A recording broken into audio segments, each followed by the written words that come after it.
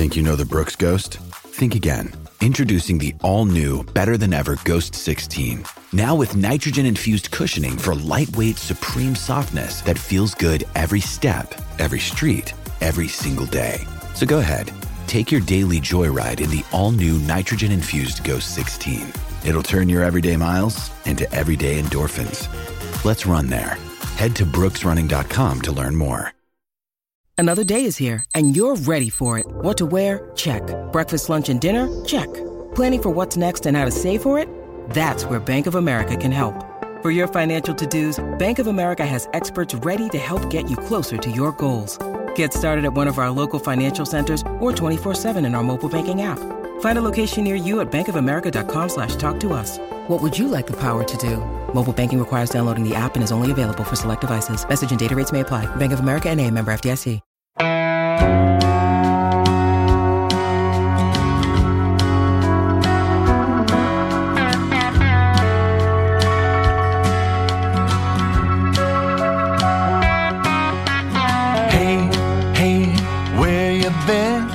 Buckeye Talk is about to begin. Hey, hey, hey, come on in. Welcome back to the Weekend Buckeye Talk. Doug Lesmerises, Nathan Baird, Stephen Means, and joined by a special guest, Anthony Treash of PFF, who has ranked the best players at every position in college football, which is like catnip. It is so wonderful.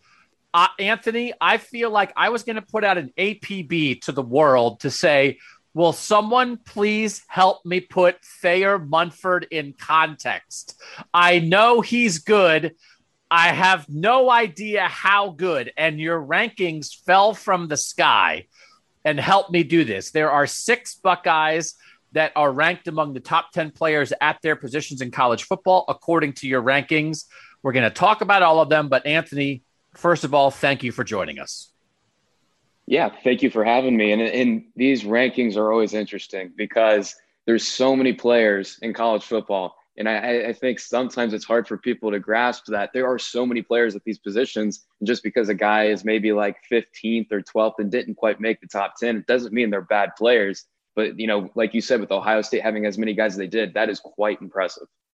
And listen, I mean, you guys, everybody knows PFF. If you don't know PFF, you should. They do NFL stuff. They do college stuff. Anthony, you are like the lead guy on a lot of the college stuff.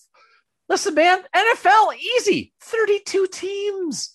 That's child's play. You're trying to rank the top 10 out of 130 teams because we know, right? There's going to be a lot of Bama and Clemson, Ohio State guys. But if there's a North Texas guy in there, I mean, if there's a Tulsa guy in there, you got to put him in there. So before we get started, like, how do you even begin the process of this? I know PFF has rankings on everybody, but like, what's it like when you try to take on a project like this? Yeah. So, I mean, first things first, I kind of just go with, at first I kind of go with what I know, write the names down that I know are going to be up there. And then I dive into our database that is contracted out to all 32 NFL teams and a broad majority of the Division I programs in college football. And I kind of analyze all of these guys' PFF grades, their wins above average, which is basically WAR for football, which our guys has developed here at PFF. And wins above average is WAR for the collegiate level, since you can't really pick up a free agent off the street like you can in the NFL. And so I just get all of that data there, pull the positives, and that kind of helps, filter through there. But sometimes you'll get some guys that, the injuries kind of bite on them and they're small sample. They kind of slide through the cracks that you have to find in there. And then I go through and watch them all with our database. And this is what the teams really love, is that you can pair all of the data up with the film and pull it up instantly within seconds. And so that's how the process kind of comes together to draft up this list. And then kind of go and contact my guy too, Seth Galina, also works here at PFF. We kind of chat about it, get another opinion in there to, kind of debate on some of these guys. And that's how everything's kind of born, but it does take a lot of time. That's for sure. And like you said, if there's someone from Tulsa, I mean, on the interior offensive line, our number 2 guy, he's a guard from Marshall, Cade Madden, who's actually transferring.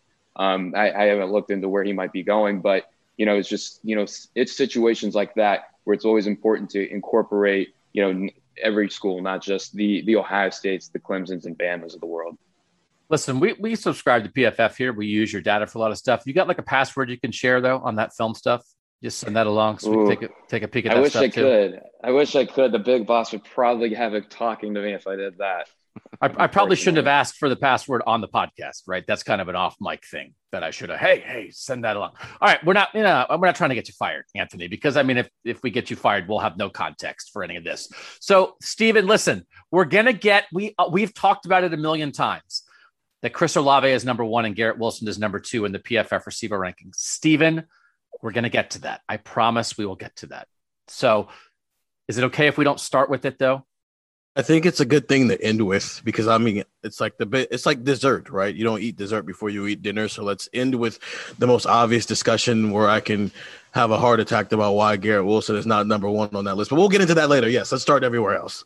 Anthony, just so you know, Steven is a Garrett Wilson addict. So a lot of it permeates the podcast. You know, not that he's the only one. But okay. Garrett Wilson knows I'm a Garrett Wilson addict. That's how bad it is. Yeah.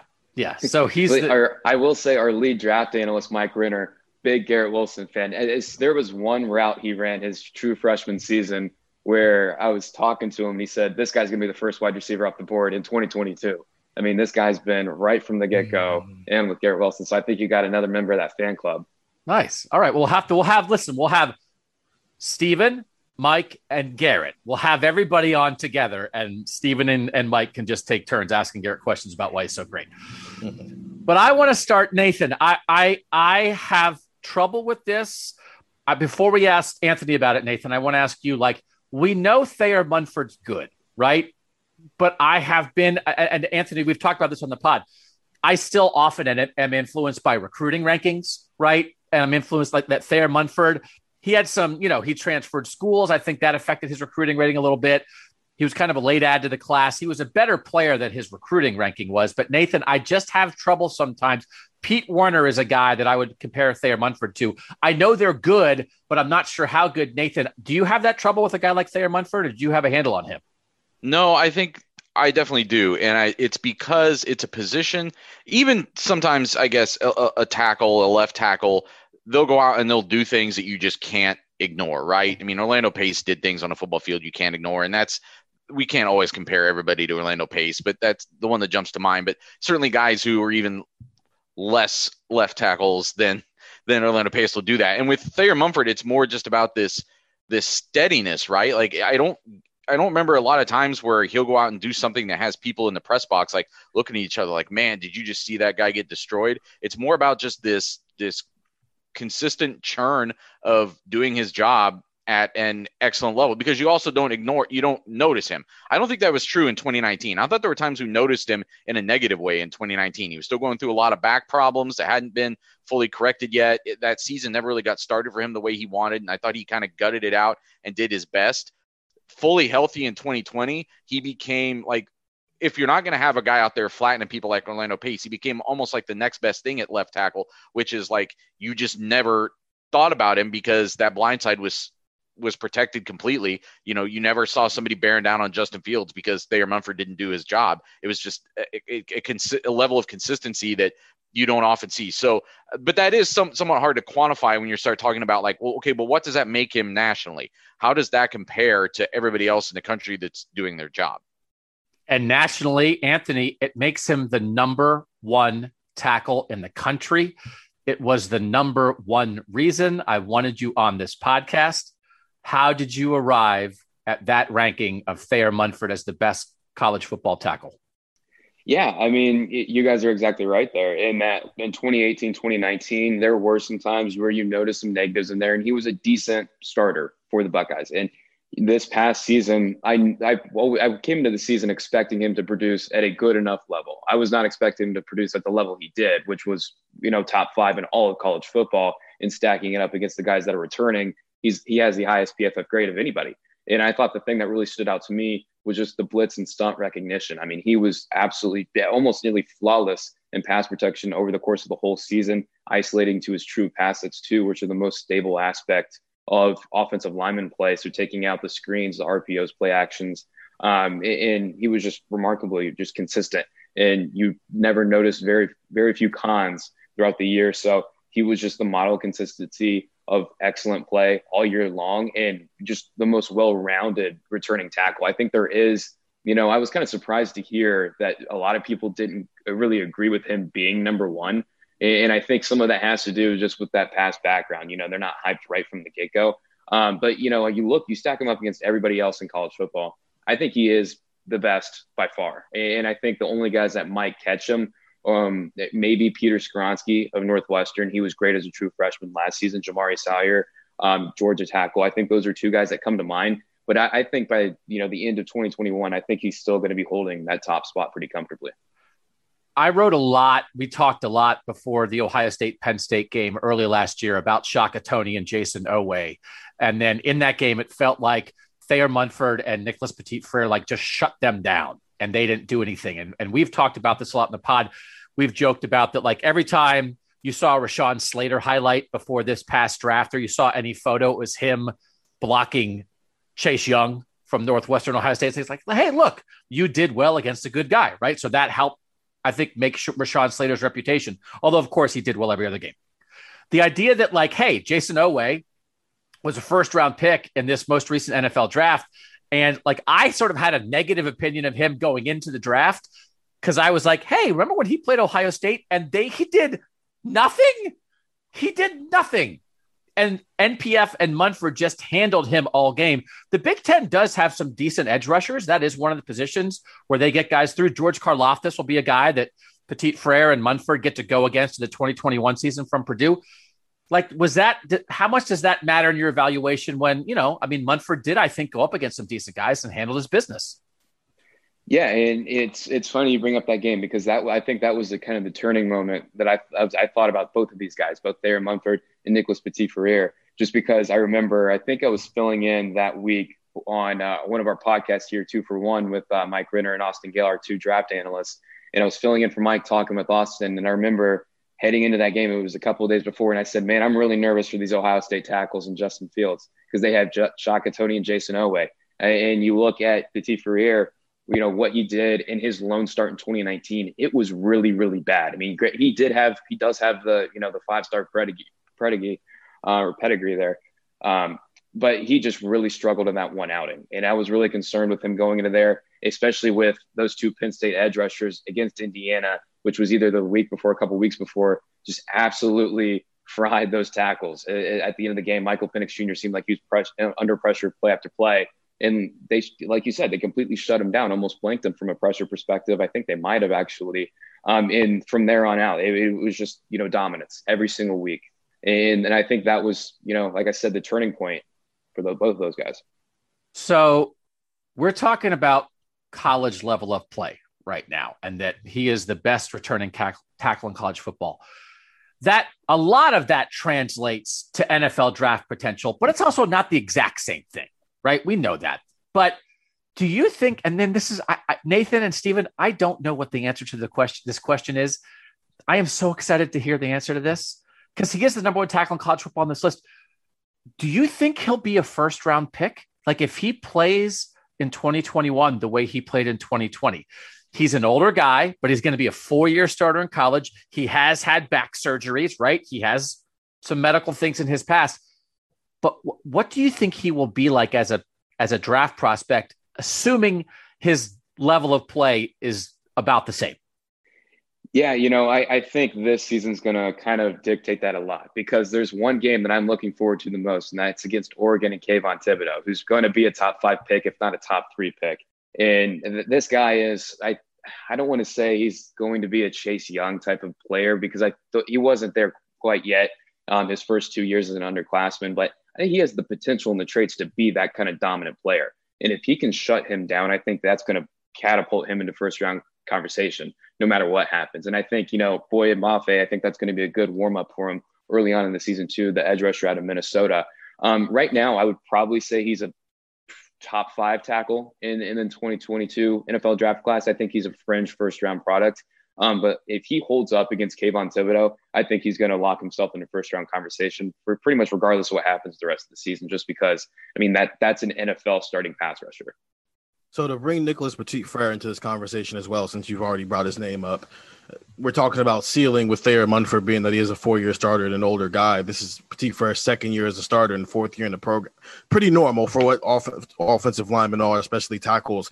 how much can those two games back to back help raise his profile like, as a younger guy who we saw came along as a former 5-star prospect last year?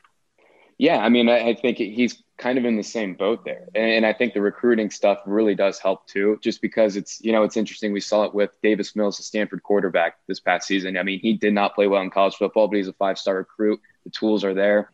Teams like that. And teams still do like that. But, Nicholas Petit-Frere, he's actually producing. He produced this past season. And if he can hold his own against some of that stiffer competition that they're going to see early on in 2021, then I think he's going to put himself in that same conversation because, like I was talking about with Thayer Munford, I mean, he was fantastic on his one-on-ones, his true pass sets, again, which are the most stable aspects of the position.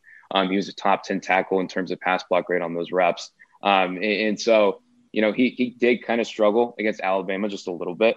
But, I'm expecting big things out of him. And if he can hold his own too, I think he's going to be pretty much in that same conversation. And again, NPF number 9 on your list of tackles. So again, for Ohio State to have 2 of the top 10 tackles in college football coming back in 2021, pretty good for the Buckeyes. That I think again, Anthony, the idea that we're influenced by recruiting rankings, just on a list like this, I think I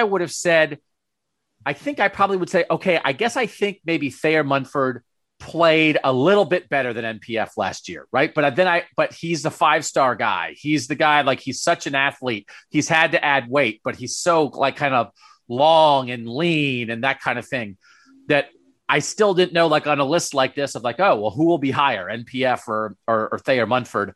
This helped me. I'm gushing. Nathan and Steven, I'm gushing. I just wanted help. It's like a life preserver. It's like, I do this for my job. I cover Ohio State. I don't know how to evaluate the players that I see every day. Is it, as you went into this, the difference between 1 and 9, right? That Munford's 1 and NPF is 9. Is there a little bit of a gap there in your mind? Are they pretty close? Like, is it, they're all in the top 10 or when we talk about those two guys sort of compared to each other, is there anything that really separates them? Yeah, I mean, there certainly is. I think, I do think Thayer Munford's kind of, like I said, holding that top spot pretty comfortably. And then I would say there's another tier of 4 or 5 guys. And then I would say 7 through, 10 on that list is in another tier there. And I think what separates them is that Thayer Munford was so much better in the run game. I mean, he was just more consistent, making better plays, avoiding negatives. And two, like I said, that Alabama game, he was great in that, in anything, whether it was, run blocking, pass blocking, he was fantastic. Nicholas Petit-Frere, that was the game he really did kind of struggle. And that's what kind of separated them too, in my eyes, because he only allowed 4 pressures all year long, but 3 of them came against, Alabama, and they were all quarterback hits. And, Alabama, that's NFL caliber, defensive lineman there. So I think that's what really separated them there. I think there is a chance this upcoming season that they could kind of get, pushed closer together. But, I think I would be pretty shocked if, neither of them were in the top 10 at the end of the year when we come back and reevaluate and do this again by the end of the season. They just showed too much to, really convince me otherwise with their pass protection. But of course, with Nicholas Petit-Frere, it's that Oregon game I'm looking forward to, seeing those reps against Thibodeau if he gets them, and also the improvement in run blocking. And given it was his first full year, kind of full year with an asterisk starting along the offensive line, I think we're going to see more growth. So I'm excited to see him kind of, grow and develop here as he goes into this season. All right, that's the tackles. I'm satiated. Oh, I feel good. Burden has been lifted. I'm going to be writing things for like the next 7 months. And I'm going to be saying, well, Anthony Tresh said Thayer Munford's number 1 tackle in the country. And this is why it's like, this is content. I'm going to write 50 stories about this. We're going to come back. We're going to talk about the 2 guys on the defensive side of the ball for Ohio State that made the top 10 on Anthony's lists. We'll do that next on Buckeye Talk. All right, back on Buckeye Talk. Doug, Nathan, Steven, along with Anthony Tresh of PFF. Make sure you try our tech subscription, 614-350-3315, 14-day free trial. 2 defensive guys. Nathan, who are you more intrigued by? We have Haskell Garrett on this list. We have Tyreek Smith on this list. What's more interesting to you, Nathan? I think it's Haskell Garrett just because he's number 1 overall on the defensive tackle list, the interior defensive line list. And obviously he was a guy who had a breakthrough season last year. And Anthony, you could talk about Garrett in specifically, but I also kind of wanted just when guys like this come up and you guys are evaluating these players, once in a while, a name like this is going to pop up and it'll be somebody you guys hadn't really heard of. So how it's more of, I guess, a process question, but like you guys know how influential PFF is. And it seems like you guys put a lot of trust, a lot of faith in your own evaluations and really stand by those. So maybe you can kind of see what I'm asking here. Like, what is the difference between like when you're watching guys and somebody showing up and maybe it doesn't jive with their reputation or things like that? How do you know when to like fully go with that and trust the ranking? When do you trust your eyes, which I guess is sort of the same thing? How does that process play out? Yeah. And, it's all about looking at the data. For my process, I always look at the data first, and so I don't go in really blind, and then I kind of find out what's happening. After the fact, I watch them and kind of grasp everything there. I think that's the beauty about PFF and why I love working for this company is that we don't really conform to groupthink, and even within the company, we have our own individual ideas, but they're well rounded with both film and data, and that's why when it comes draft time, there are some prospects that we are majorly different on than the broader consensus. And with someone like Haskell Garrett, he was really the only one, this interior defensive lineman group is one of the weaker ones. I think we're going to see some guys break out. But out of all of them, Haskell Garrett, Jermaine Lowell of Arizona State, those are the two guys that I'm really confident in going into next season. And those guys are the number one and number two there. And Haskell Garrett in particular, he was the only one to really kind of produce at a pretty like elite level this past season that's returning almost on that Christian Barmore type level. And, there were people were saying, Christian Barmore really didn't perform, up to his standards. He still was the best, hands down the best interior defensive lineman in college football last season. It just wasn't the Quinnen Williams type of dominance that many people were expecting. But Haskell Garrett was right there with them. And after that, there was a pretty comfortable gap between him and everyone else.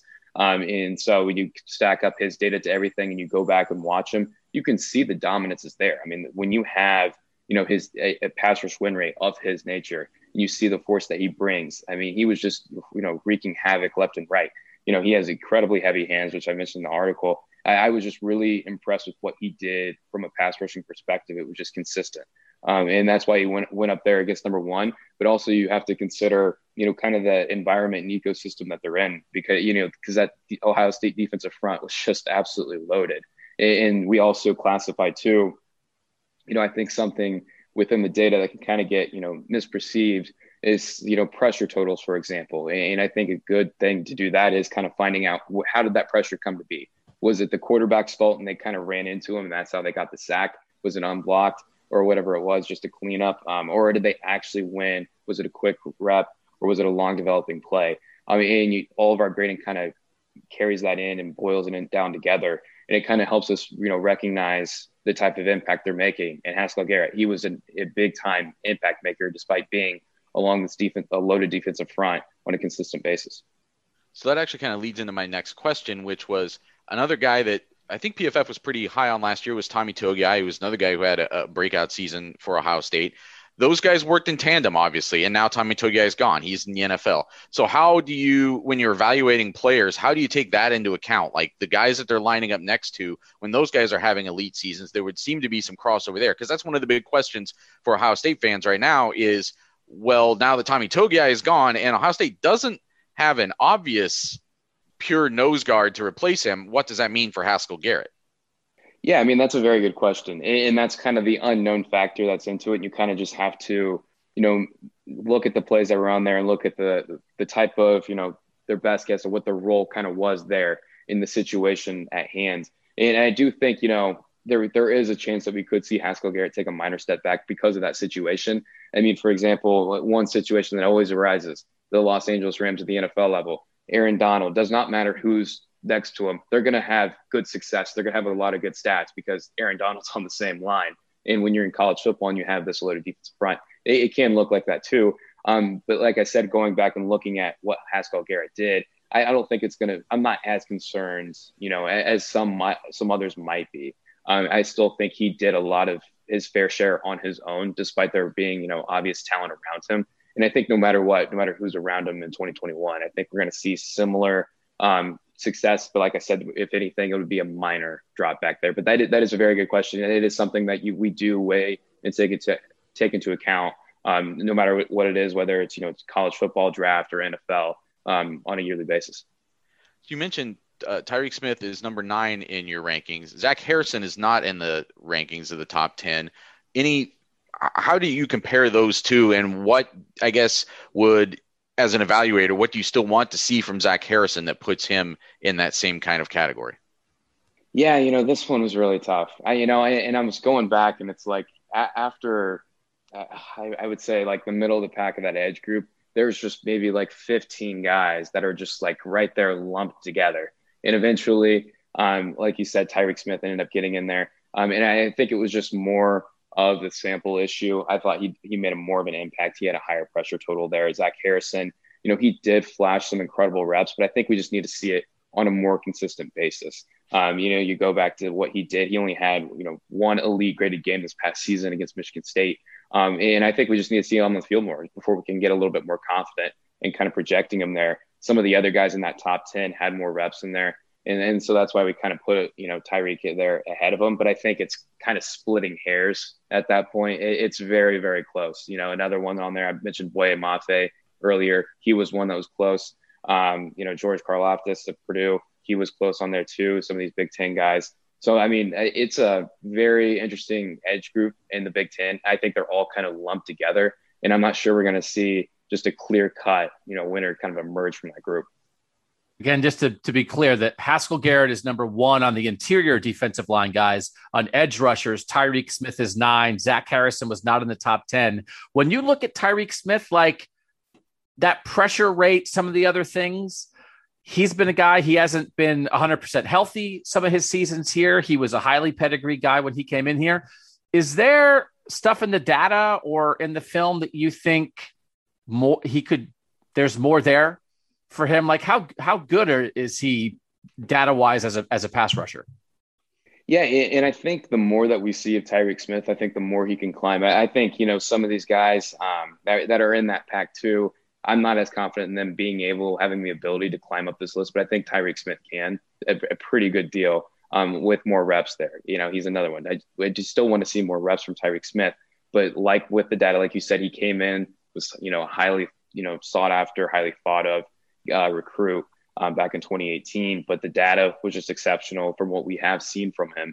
And you look at his traits too. I mean, you pair those together and he's only really scratching the surface of what he can become. And I failed to mention Aiden Hutchinson earlier. I think he's the clear-cut guy, and I think he will be. But I think Tyreke Smith, he is one that could possibly climb into the top 5.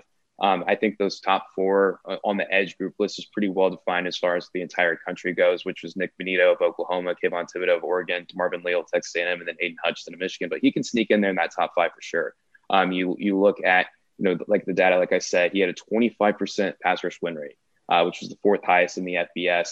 And you look at his traits, like I said, he can attack with quickness, win with power. There's just a lot to like about him. And so I'm expecting him to get into that elite tier eventually. And, that's something too, is that some of these guys like a Demetrius Taylor of App State, he's on here, or Brenton Cox of Florida. I'm not as confident in those guys kind of, even though they're in that same group at the tail end of this top 10, I'm not as confident in those guys being able to jump into that elite tier of that handful, that top 5 that I can say are really, the game wreckers. Tyreke Smith, on the other hand, I think he can get there. All right. Chris Olave, number 1, Garrett Wilson, number 2. We are having a discussion about Ohio State having the 2 best receivers in college football, and Steven's feelings are still a little bit hurt. Steven, the floor is yours. I guess the first place I want to start with this line of questioning, because you kind of mentioned it when we were talking about Thayer Munford and Nicholas Petit-Frere and what kind of separated them in a year where they were pretty solid. You mentioned the Alabama game. So with Garrett and Chris, it's clearly splitting hairs. I think no matter whose list it is, those are probably 1 and 2, and people flip-flop between who it is depending on who's writing the article. For you, how much did that Big Ten championship game against Northwestern, when Chris Olave wasn't out there and it was clear Garrett Wilson wasn't having his best performance as a college football player, how much did that matter when you're trying to split hairs between 2 guys who are maybe 1A and 1B, regardless of what order you want to put them in? Yeah, and it really didn't matter a whole lot. And I think like you said, these guys are the clear-cut top two guys. I think no matter what, I would be pretty surprised if we go into the 2022 NFL draft and these guys aren't number one, number two taken. They should be. And I think the reason why we had Chris Olave here above Garrett Wilson is because Chris Olave did most of his work winning on the outside against single coverage. And Garrett Wilson did do a good job against single coverage, but Chris Olave just saw it more often, and he was more well polished around it, more experience, and that's why we have him there at number one. But again, these two guys are elite caliber players. I mean, they're separation getters. What Brian Hartline's done at Ohio State, some of the best coaching work that I've ever seen. I think more people need to be talking about him just because he's just breeding route runners out there. I mean, these guys are well polished in that regard. You don't really see that at the collegiate level. Multiple guys on one team, and so these two guys are top. Easily the top two guys. But the reason I had Chris Olave there, just because he's doing most of the work on the outside. Garrett Wilson does a good job finding soft spots, gets zone. Did show a lot of flashes, great reps against single coverage, but Chris Olave has just done it a lot more. So maybe this is maybe a weird way to ask this question, but I mean, being in the slot is usually looked at as the more dangerous receiver. We were, all giddy when we found out he was going to be in the slot. Does that hurt him in these types of evaluations because it is more about finding soft spots in the zone instead of, single coverage a lot more of the time? Yeah, it's definitely interesting. And that's what makes it a hard evaluation. Because, I remember when Justin Jefferson was coming out, that was one of the most difficult ones just because it was hard to kind of get your feel around it just because when he was on the outside the year before, that's where he was. He didn't really have a whole lot of success. He struggled to get off press man coverage, moved inside of the slot, almost all of his production, finding those soft spots over the middle of the field. And you're kind of thinking, is he really this type of elite talent? Come to find out he is. He did grow up. We just really didn't get to see the opportunities there. With Garrett Wilson, it's just, finding those opportunities that we did see. But with him, we haven't seen any indication that he cannot win on the outside on a consistent basis. And so with these slot receivers, you just want to see those flashes that they can actually do it. And they can do both at a high level and have success. And he is one of those guys. And that is a very good point. And that's something that always comes to mind, especially I know Mike Renner, when he evaluates these guys for the draft, that's one thing he always looks at. What is their reps coming against? Have they ever shown they can win on the outside against single coverage? With Garrett Wilson, he has shown that from time to time. So how do you nitpick Chris Olave then in this type of situation where, if that's the difference between the two, what does Garrett have maybe that Chris doesn't? Yeah, the one thing with Chris Olave that, that in the offense by design doesn't really help sometimes is just the after the catch opportunities. He has never been very good after the catch, but at the end of the day, the guy's winning, getting open downfield. And so it doesn't really matter. And so I think that's the biggest qualm that we really have with Chris Olave. And that was kind of the big knock on him in this last draft process when we thought he was going to come out. And surprisingly, he ended up coming back. But with next year's draft class, I think he's probably going to be the top guy if it's not Garrett Wilson. And so I think that's probably the biggest issue there, but it's a minor one at this point, I would say. In trying to put Chris Olave in context a little bit, let's say like if Rashad Bateman was coming back this year in the Big Ten, or if Olave had gone out. Like I think if Olave had gone into the draft, okay, he's not Jamar Chase, he's not Jalen Waddle, he's not Heisman Trophy winner Devontae Smith. I would have guessed probably that Olave would have been in that next group though, right? With Bateman, with Tony, with guys like that. I don't know, maybe Bateman's not a good comparison, but I'm just looking for a little context of maybe Olave as a draft pick. And do you think Olave could get to Devontae Smith level, kind of the way he's viewed? Could he be a top 15 pick? I'm just looking for more Olave context. Yeah, for sure. And I think he would have been probably a tail end of the first round, if not early second, if he had come out this season. But I think now he has a real deal potential to be a top 15 pick. I'm not so sure about top 10. It's pretty murky right now just because of the whole quarterback situation too, right? I mean, there's a lot of hype around a lot of guys. I think realistically, there's probably going to be maybe two that are taken in the top 10 as far as quarterbacks go. So I do think there is a real chance Chris Olave could even get into the top 10. But it's going to be interesting. I don't think he's going to be a Devonta Smith Heisman winner. I don't think he's that caliber of a receiver, but make no mistake, this guy's really talented. He's an elite player, can separate better than anyone that I've really seen over the last few years. And so I think that's what's giving him the best chance of really sneaking into the top 10. But I think right now he's probably a top 15, easily top 20 guy. And if Renner loves Garrett as much as Steven loves Garrett, I think, and please tell us if we're wrong, because we love to have people come on and tell us that we're wrong. I think our default position is that maybe Olave is like a little smoother, right? A little more of like a deep threat or whatever, but Garrett is maybe a little more explosive or dynamic. Is that right? And if so, does that maybe lead us to think, okay, well, maybe Olave is not a top 10 guy, but maybe Garrett Wilson is. Is that how are we viewing this? Yeah, those are definitely fair points right there. All of them are. And I will say, I will give you guys a little sneak preview of the unreleased big board for 2022, the early one that'll be in the draft guide. He does have Garrett Wilson ahead of Chris Olave. And so from a college football perspective, I have Chris Olave ahead of Garrett Wilson. But as far as draft goes, I think there is an argument to be had there that Garrett Wilson is the better guy. And he actually has him 11th as of right now. Chris Olave is in the top 20 in there. But those guys are the top two receivers in that group. And I do think, if I had to bet on it, if I could bet on it, I would put my money on at least one of them being a top 10 pick. I think there is a good chance as of right now that does happen. But also it is going to be dependent on the quarterback situation at Ohio State. There's obvious talent there, but there's also the unknown. They haven't had unknown. They didn't have unknown this past season with Justin Fields. You know what you were getting after the year before. And so it's going to be interesting to see kind of how that all kind of evolves. But I would also be surprised if, CJ Stroud doesn't end up being just, this really talented, Heisman caliber type of quarterback. So if everything goes well there, I think definitely one of them will end up a top 10 guy. I think both of them, have a pretty good chance to land in the top 20, top 15. There's one guy I do want to talk about he didn't make this list, but I think it's just maybe how difficult it is to evaluate him. And that's Jeremy Ruckert, because we do kind of live in this Ohio State bubble. So we know what his talent level is, even if he's never going to be used as such in Ohio State's offense. So can you just talk about the difficulties when you have a guy where when he does get used, it's pretty loud and he makes these plays, but it might only happen 4 or 5 times a year. And so can you just talk about the difficulties of evaluating a guy like that and why he's left off of a list like this? Yeah, and I will say the Ohio State faithful, they were very, very upset that he was not in the top 10 tight ends. I was very surprised. I was like, I thought you guys would be all happy. You would love PFF if we had the top 2 receivers, 2 tackles in the top 10. No, they were ready to come over to Cincinnati at PFF headquarters and bang down the door.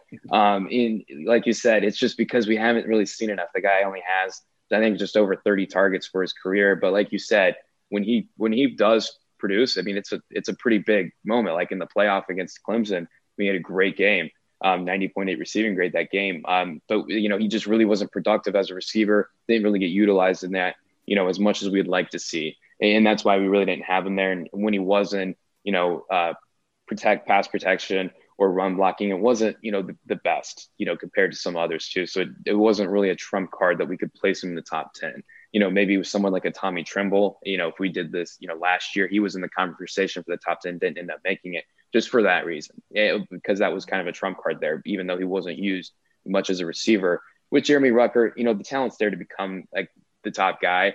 But, you look at some of these other tight ends, like a Charlie Kohler of Iowa State. He has just incredible production over the last few years, consistent game week after week. Someone like Isaiah Likely, Coastal Carolina. I mean, there's just so many other guys that we couldn't put Jeremy Ruckert ahead of, just because even though we know the talent is, we kind of think it is, we don't really know. There's still some question marks. He has a possibility of making it there. There's just too many guys that have proven it week after week that we couldn't really place him in the top 10. Anthony, was there anybody else that was on the cusp of making it from Ohio State, or anybody else that surprised you, impressed you as you were doing these evaluations and that you have your eye on for this coming season? Yeah, I wouldn't say – I would say they impressed me about a year ago, but they really kind of made me question them this past season. That's Sevyn Banks, the corner. I thought he was remarkable on a small sample, playing behind Jeff Okudah and Damon Arnett. I thought he was going to be one of the biggest breakouts of this past season, but he really struggled. I was really surprised. He just kind of looked like a different player when he was out there. His press man skills just really weren't the same that he flashed the year before. And he is starting to get some first round hype. I've seen from various outlets that he might I saw, I think, one have him as a top 10 pick. I was really kind of surprised because, the traits are there for him to be great. He can be another great Ohio State cornerback. But last season was just kind of really ugly and concerning. And so he was one that I almost thought about. I've also added a sleeper to all of these top 10 lists. I almost, ended up writing him up for the sleeper just because I think, the potential's there for him to be a top 10 guy. But at the end of the day, I wouldn't be surprised if he's not even anywhere close and he's kind of middle of the pack in the Big Ten, just based off this last season. Just really was not what we were expecting to see. And so that is a little bit of a concern, but he's the one I'm probably looking and watching the most on Ohio State that didn't make any of these top 10 lists. All right. 6 Buckeyes made the top 10 list. That's tied for the second most for any team behind only Alabama. So listen, people, give Anthony a break. He put 6 Buckeyes in the top 10. Quit bothering him about Ruckert. Anthony, PFF is a great resource for journalists. It's a great resource for fans who care about this stuff. It's one of those things you can just dive in and sort of get lost in a lot of these fun stats. I love analyzing football this way. Just tell the good people how they can follow you, how they can follow your work. If they want to, read more about PFF, what they can do. Yeah, so you can hit me up on Twitter at PFF_Anthony. And over at PFF.com, we have all of these lists with the write-ups there. And I can't definitively say when, but we will have our second PFF College Preview magazine previewing all the Power 5 teams in depth. We have probably 8 to 9 pages on every single team going in on their top target, top defensive player, and quarterback and scheme. So we'll have that sometime this summer. Be on the lookout over at PFF.com, and there will be a lot more data that you'll see there. And you can also get the subscription too, and we added more features to it over at PFF.com, the premium stat features with all kinds of stuff. You can read about the Buckeyes. You can see why we can't have Jeremy Ruckert there because the yards per out run is just not good enough. Yeah, a lot of your college coverage is free. A lot of the college content is free, it seems like. But for a while last year, we were paying for the numbers, and I was pretty impressed by how enlightening some of them were. Or it was great to just kind of make you it challenged some of your preconceptions about certain players. Yeah, no, I can't recommend it enough. I can't recommend PFF enough. I can't recommend Anthony enough as a follow. Again, I know everybody listening to this, if you listen to this podcast, you love Ohio State, but you crave context. They're good. You get sick of us talking about the same stuff all the time. You've got to put them in the context of everybody else that matters. And Anthony Tresh at PFF is one of the best guys around to do that. Anthony, we know you're busy. We know you have more than one team to cover, but we are so grateful for your time. Thank you so much for joining us on Buckeye Talk. Of course. Thank you for having me. All right. Thanks to Anthony Tresh for that. What jumped out to you guys, right? I mean, we know the rankings. To recap, receiver position in all of college football, Chris Olave 1, Garrett Wilson 2. Interior defensive linemen, that's defensive tackles, in all of college football, Haskell Garrett 1. Edge rushers in all of college football, Tyreek Smith 9. Offensive tackles, all of college football, Thayer Munford 1, Nicholas Petit-Frere 9. What Anthony said, Nathan, the rankings in general, where guys are ranked, where guys aren't ranked. We talked about Ruckert and Banks. What was the most interesting thing to you? So there was a juxtaposition in the things he was talking about that I almost brought. I think he brought it up in passing. He's talking about how Ohio State has the number 1 offensive tackle in the country by their rankings and the number 9 offensive tackle on the other side. And then he starts listing off Kayvon Thibodeau, George Karlaftis, Aiden Hutchinson, Boye Mafe. Like, Ohio State is going to face a plethora of guys up front who are going to come after this young quarterback. And I think whether they're ranked 1 or 9, whatever, I think it just emphasizes how good those guys are going to have to be this year to protect against the schedule Ohio State's going to play. It's scattered throughout the schedule. You got some of the best edge rushers in the country. And it is interesting of all, not of all the things. The Big Ten's a good football conference. They are better at some things than others. They often have good edge rushers. Like, that is not, Ohio State always does, but other schools do too. Michigan has some of those guys. Penn State has some of those guys. Purdue has a guy, right? We've seen that before. And so that is an important thing. I mean, it's like, we could go into a rabbit hole. Maybe this is a separate podcast. It's like, who's actually more important to this Ohio State season, the 2 receivers or the 2 tackles? I mean, it's like, that's not what we're doing today, because that probably is a podcast we can do later. But it is fascinating to think about because they are going to be tested. Stephen, what was the thing that you really grabbed onto from that conversation? I loved his explanation for why Chris Olave was ranked higher than Garrett Wilson on that list. Quite frankly, he showed what they value at PFF. They value the one-on-one coverage over the outside versus, just being able to sit down in the slot and then catch and go. Now he did. Yeah, I asked him to nitpick Chris Olave, and I think he had the same opinion that we have, and that's that what Chris Olave does after the catch is usually his problem, but he's so great getting down the field and catching those deep balls and stuff like that. But I just thought the way that we all look at the slot receiver in today's football game and how dynamic that kid is, no matter what team you're talking about, they seem to not care about that. That's not what's most important to them. What's most important to them is what happens when you're going one-on-one. And then if that's how you're going to value it, then yeah, Chris Olave should be over Garrett Wilson in that instance. And I think that's how you have to look at any list, because I kind of preface the question with those two are going to be number one and number two on everybody's list. The order might change, but it's just going to show what you value in a wide receiver, whether you rank Chris Olave or Garrett Wilson number one. And I invited him to tell us that we were wrong, but boy, does it warm my heart when he kind of agrees with what we've been saying all along. But the differentiation of the shorthand of maybe Chris Olave is a slightly better college football receiver, but Garrett Wilson is a slightly better NFL draft prospect felt like, yes, that's, I think, kind of what we think. Thank goodness that he didn't come on and say, well, no, you guys have had it backwards every time you've talked about these two guys for the last 6 months. Steven, that's not comprehensive. It's much more detailed than that, as you kind of got into, but that's a nice little shorthand that I think it's not an insult to either of them, but I think is maybe a fair way to think about it. And it's easier to do that at wide receiver than I think it is with other positions as we were going through it, right? I mean, we talked about, Nicholas Petit-Frere is the 5-star, while, Thayer Munford's more, you said it. It's like I look at him like I look at Pete Warner. He was a guy in the 200s who has clearly been better than everything I've ever thought of him. In that situation, it's questionable who's the better NFL prospect right now, and it's probably Thayer Munford. It's the same thing when Nathan brought up the Tyree Smith and Zach Harrison comparison, where one's the 5-star and one's another top 100 recruit, where it's questionable right now who's the better NFL prospect. With wide receivers, especially because they've spent last year playing two totally different positions, he compared it to Justin Jefferson and Jamar Chase. It's easier to say which one is better at each level of football. Nathan, I did think in the Zach Harrison conversation, right? And we've kind of obviously had a lot of Zach Harrison conversations, at times questioning him, right? How good, why isn't he a breakout guy yet?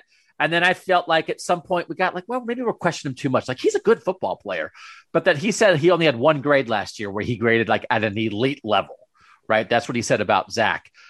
I thought that was interesting, that again confirmed a little bit. Listen, we don't only have guests on to confirm what we blather on about here, but if it accidentally happens, that a little bit confirmed of like, he's good. He's good. He's been good. He hasn't been bad. He's been good, but I don't know that he's been elite all that often. And now what we talked about all spring, anticipating hearing about maybe there's an elite jump coming, but Nathan, it hasn't happened yet.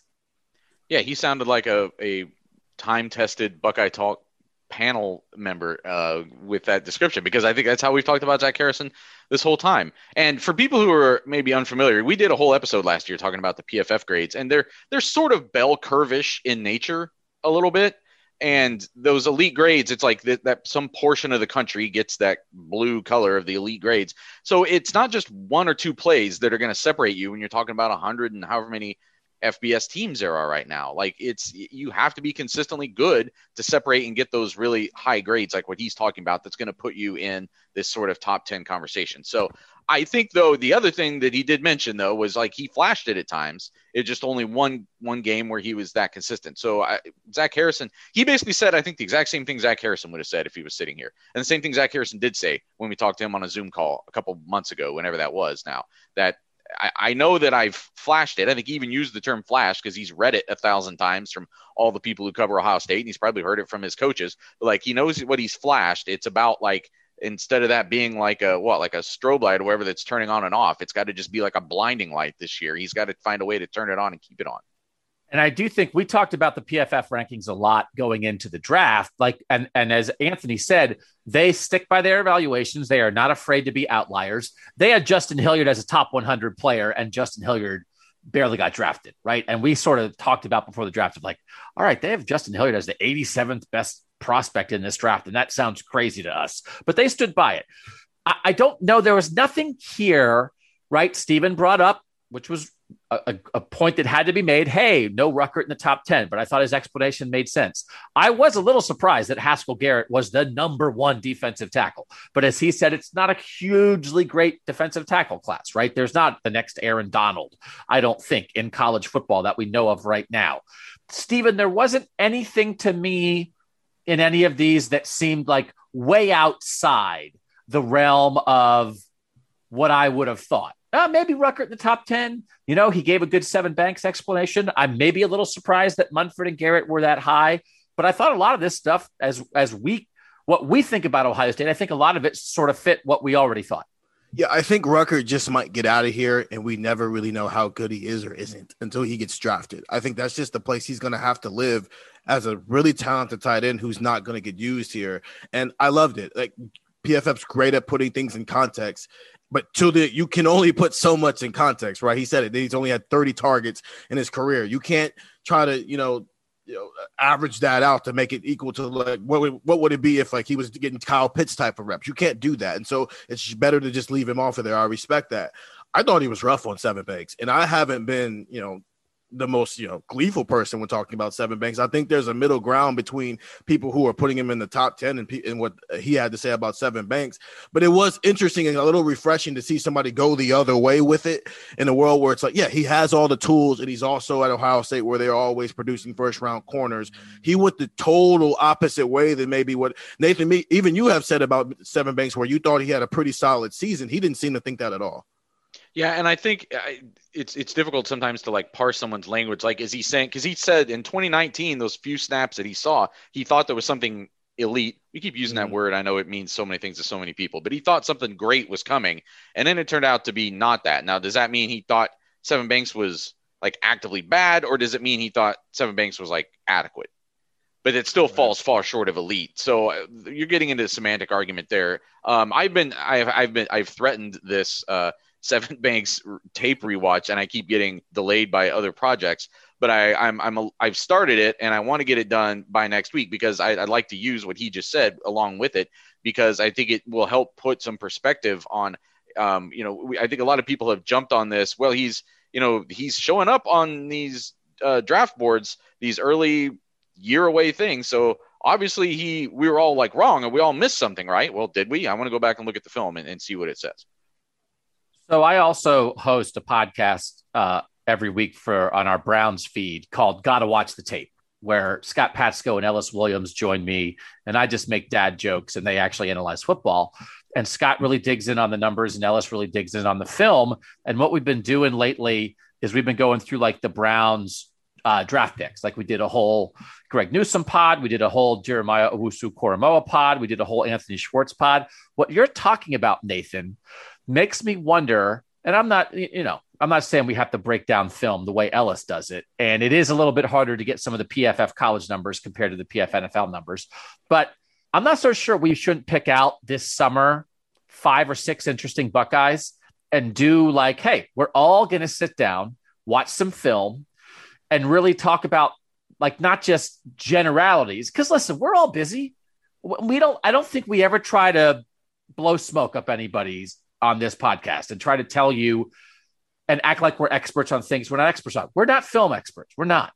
But if we all sat down and said, well, we're going to watch a couple games of Seven Banks and just watch Seven Banks, like hear you talking about it makes me excited for what you're going to figure out when you do it and when you write about it, but also makes me want to do it. 100%. I think we should do these. I mean, so it's like Seven Banks is like a perfect guy to do it. But then what if we did like a Harry Miller one? Mm-hmm. And what if we did like a Josh Proctor one, right? And that literally the name that was on the tip of my tongue. I'm thinking of that just because he was in so many different places last year. It's just, I don't know if we have a context of how good Josh Proctor was or wasn't last year. We just kind of said he's probably the answer at 2 different places. And listen, it's harder in college because the NFL, they have Game Pass. You can get the coaches' film. Anybody can pay to get the coaches' film. And I watch coaches' film on the Browns all the time. They don't have that for college yet. I have thought if I worked for the Big Ten, Maybe we can have a Big Ten employee on. I think the Big Ten should set that up. I think the Big Ten should, like how, because college football, the NCAA is not going to do it. If you could subscribe to Big Ten Game Pass and you could get the film, the coach's film, I'd pay for that tomorrow. And guess what? A lot of people listening to this would pay for that. I'm surprised they haven't done it yet. I'll call the offices. Scott Chipman, I'm going to call you and pitch a $1 million idea tomorrow. So, but like we can do it we can still at least do it with the TV film. Now, my problem is I keep switching cable carriers, and like we switched from our old cable to YouTube TV. So I record all the games, but then every time I switch, I lose them. So I don't have every game from last year because we switched to YouTube TV in the middle of last year. YouTube TV died the other night in the middle of the Wizards Celtics game. Steven, are you a YouTube TV guy? Yeah. And it died. And I thought it was just, I have an Apple TV, and I thought it was just on that device. And so I tried it on my phone and computer, and it was still acting up. And so I got worried. And then I almost emailed someone and said, so just get it for free for a month since you made me miss a playoff game. Yeah. And then it's good. I like it when stuff happens on Twitter and you just like put into the Twitter search YouTube TV, and it's 4 million people at the same time, swearing at YouTube TV. And it's like, oh, it's not only happening in Ohio. Okay. It's not me. But so anyway, I don't have every game. Do you save every game, Nathan? Do you have every game from last year on your TV right now? I think I do. Yeah. I should. Right, well, yeah. Well, I do as well. Yeah. You both have them? Okay. Yeah. Just put in like a flash drive and send it to me. Is that how stuff like that works anymore? I don't even know how it works. Maybe. Can you download stuff off of YouTube TV? Because if so, I could honestly do that. We probably, I don't know, they'll probably sue us. So, yeah, okay. Never mind. You didn't hear that YouTube selling TV. It.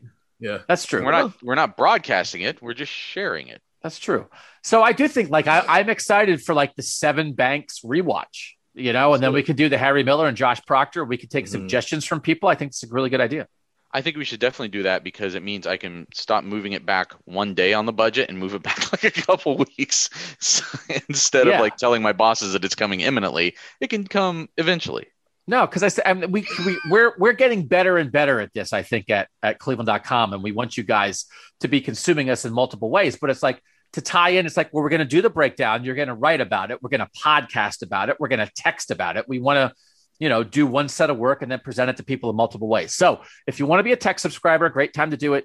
Off-season stuff is fun. We're doing a recruiting question 5 days a week. We're doing a football question 7 days a week, 614-350-3315. We are also sort of on the website, not changing, but it's kind of a thing. We've always said, go to cleveland.com/OSU. We want to brand Buckeye Talk even more. Buckeye Talk is not just a podcast. Buckeye Talk is a lifestyle. So we now want you to go to cleveland.com/Buckeye Talk. You just type in Cleveland.com. You put the little slash. I never know if it's a backslash or forward slash. It's just a slash. You'll figure it out. And then BUCKEYETALK, Buckeye Talk. Just all one word like that. And it takes you not only to, it's like we have a separate Ohio State page, but now we have a Buckeye Talk page, which you're going to put some special stuff on there. Some kind of goofy stuff in addition to like all the great, stories and that kind of thing. We're going to have landing pages there. So we'll have all the Buckeye Fly Effect podcasts on a page. So you can find them all. We're going to have a page where you can find all the Retalkables on a page. We're going to have a little commercial that we're going to do. So put that in your browser, cleveland.com/Buckeye Talk. Start going there. And again, we're a podcast. We're a website. We're a tech subscription. We're all in one, and we're going to meet up probably on Friday and start maybe filming a little Buckeye Talk commercial that we hope is fun and interesting. So thanks to Anthony Tresh for that. Please go follow him at PFF_Anthony. These guys don't get paid to come on and talk to us, but we're using his information. So check him out. You don't have to subscribe to PFF, but at least give him a shout and see what he's doing because he does good work. And then make sure you're reading our stuff too. All right, Nathan, do we know what Mark It Down Monday is yet? Nope.